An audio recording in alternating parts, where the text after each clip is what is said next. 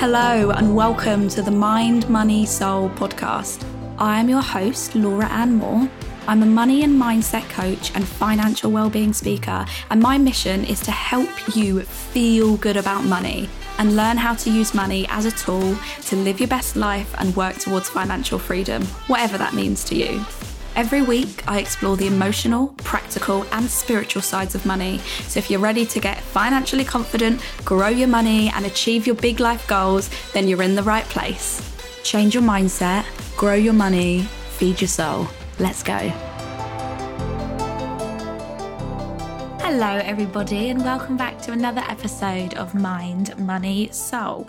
Now this episode is a two-parter, so if you haven't checked out part one, that was last week's episode. But it is the top 8 tips to make your money work harder for you, and this is part 2. So we're going to get tips 5, 6, 7 and 8. Sounds like I was about to do a dance. 5, 6, 7, 8, my boot jump, baby. You're welcome.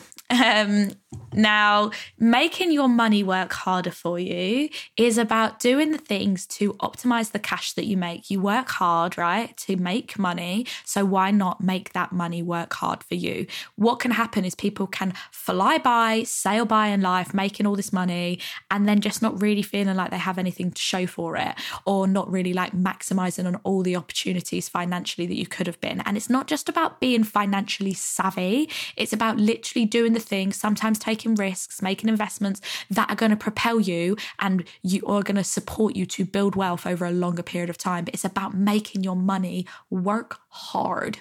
You better work, bitch. So that brings us on to tip number 5.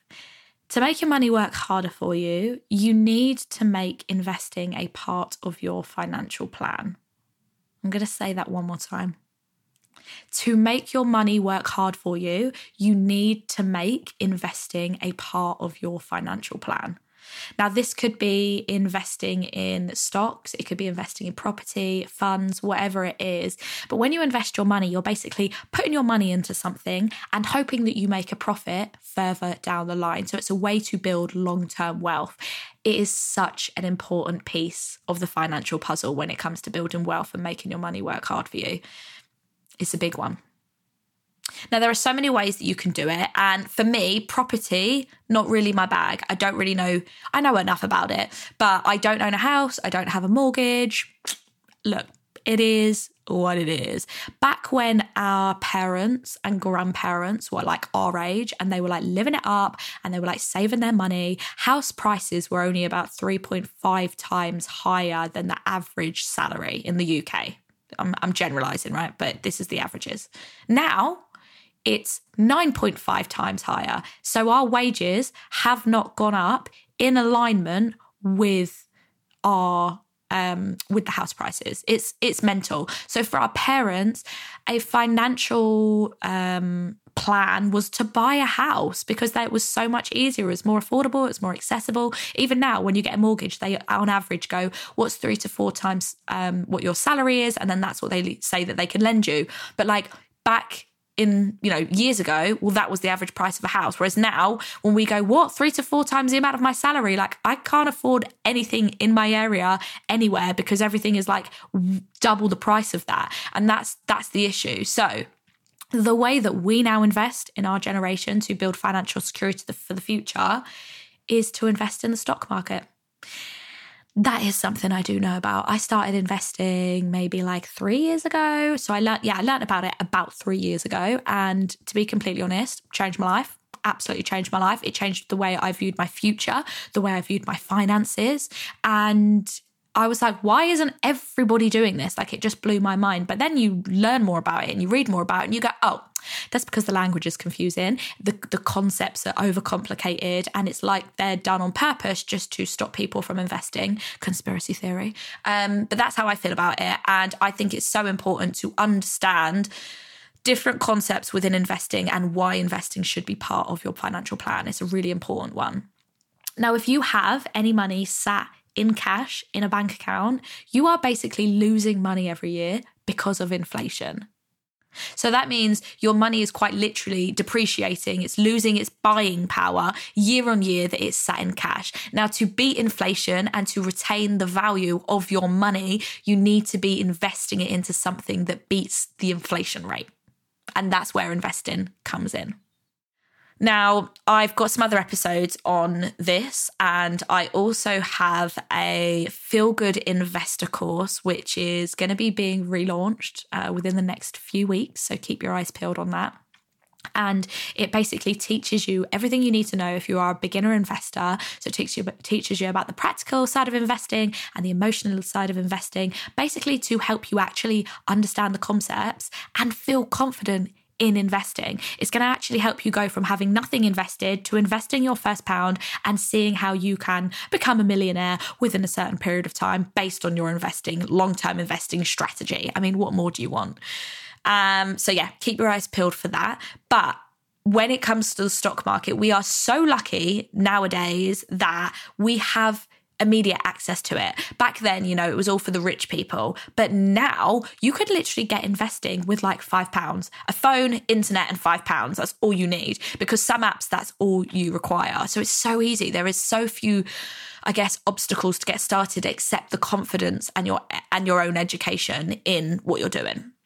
So that brings me on to my 6th point, which is invest in yourself. Make your money work harder for you by investing in yourself. Now, if you are investing, right, you're essentially putting money into something and hoping to get a return on investment. The same goes for investing in yourself. When you invest in yourself, you are spending your money on yourself, on your skills, on your life, on your quality of life, on building your confidence, whatever it is, and you are going to get a return on investment, and you're going to expand your income ceiling, so your earning potential. It's the return on investment is priceless. So investing in yourself is going to boost your confidence in your own abilities. It's going to have a positive impact on your self-esteem. It's going to equip you with new knowledge and skills. It's going to help you focus on personal development. There are so many good reasons for investing in yourself. But let me give a few examples, right? So first of all, let's say you invest in upskilling in your career and you learn something new. You're going to potentially expand your earning capacity by God knows how much, within your industry. It might take you to the next level of the career. That's the next level salary banding. Or if, in my case, you quit your full-time job and you get skilled up in a certain area, I've essentially smashed through my income ceiling barrier because there's going to be no limit to the amount of money I can make. It's more just going to be how my business goes and what I do. So that kind of thing really is priceless. Your ability, this is why people go to uni, right? They go to uni, they spend 30, 40, 50, 60K, however much it is, in the hope that in the future, though that grade, that bit of paper, that degree is going to get them a much better job, a much more higher paid job than if they hadn't. And they'll be able to afford to pay off that student debt and also then make more. So they're expanding their earning potential. Now, obviously, depending on where you went to uni, some of my friends who went to uni in London 10 years later down the line are still paying off their debt, and it's actually more than it started. So whether you pay it off or not is a whole other thing. But you get the point of investing in yourself. Not everything is like uni. I'm talking if you also invest in a coach, if you invest in a personal trainer, if you invest in courses and programs and books and self-development. I just think there is nothing better than that. Now, let's just say you invested in a finance coach like me. Yes, it's an initial upfront cost, but the return on investment is huge, right? Maybe you are going to get out of debt once and for all, or you're going to actually learn how to save your money and not dip into it, or you're actually going to learn how to invest your money. And all these things in the long run are going to help you grow your money. So even if it's an initial spend upfront, the end result is that you're going to make more, have more, hold on to more, and grow your money better. If we also give the example of, let's say you invest in a personal trainer, the benefits for your health mean you're going to have so much more energy and excitement and health for the day, which is going to help you go out into the world and maybe have more ideas, be more creative, make more money. So they all feed into each other. Spending money on yourself and investing in yourself is not a bad thing. Money is not only there to be saved, it's there to be spent, it's there to be enjoyed, and it's there to be invested. So don't forget that when you're thinking about investing. Think about how you can also invest in yourself and expand your future capabilities for making and having more money. Now, number 7 is about using rewards card. I can't even say it. Use reward cards to get points or bonuses. So I love a good points card. I've got an Amex where I get air miles, and I've officially reached having the companion voucher. Now, before, I was actually quite fuming about it because I was like, I'm single, I don't have a fucking companion. But now they let you have 50% off any flights. So a win is a win. But there are some amazing cards out there that you can get benefits from just simply for spending money. You can get cashback ones. You can get reward points that can be spent in different stores. You can get air miles, loads of different things. So there isn't one right or wrong one. It's more about you asking yourself, what is it that I want? And how much do I think I'm going to spend on this credit card? Is it actually going to be worth my while? Now, the reason why I was able to get my companion voucher was because I used to, well, I sometimes do, but I used to use my credit card religiously as my spending account, and then I would pay off the credit card at the end of the month. But I was racking up, all of my spending was going on there except my bills. So of course I was getting loads of air miles. I'd love to know how many I actually had, but it's a good chunk. So, and for me, traveling is one of my financial values. So if I can do something that's going to help me travel more for cheap, a win is a win. That's the dream. So yeah, check out reward point bonuses, credit cards, and see what's on offer. And then number 8 is to make your money work harder for you. You need to have developed some form of passive income. Now, this one is a little bit fluffy because passive income means something different to everyone, and what people think is passive income isn't. It's actually semi-passive income because there is still a level of work involved. But it's the basis of not trading all of your time for money. So when you are working, that's exactly what you do. And I will do this many hours and I will make this much money. You're trading your time for money. But with passive and semi-passive income, you are making money from things that require little to no effort. So for example, you could be letting out your room or your home on Airbnb, or you could be a landlord and you can have a letting agent that manages that money. Now, there is obviously a level of like semi work that needs to be done if you're managing it or in the initial setup, but you're basically making money whilst you sleep. You're not really doing stuff, right? Everybody wants to make money whilst they sleep. That is the dream. No pun intended.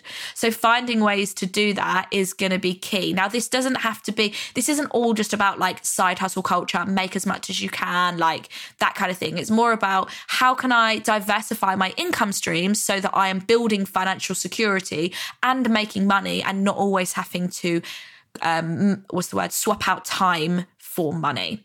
And there's a book called Rich Dad, Poor Dad, which I read, changed my life, and it talks a lot about this, which is so interesting. So definitely go and check that out if you want to learn a bit more about that.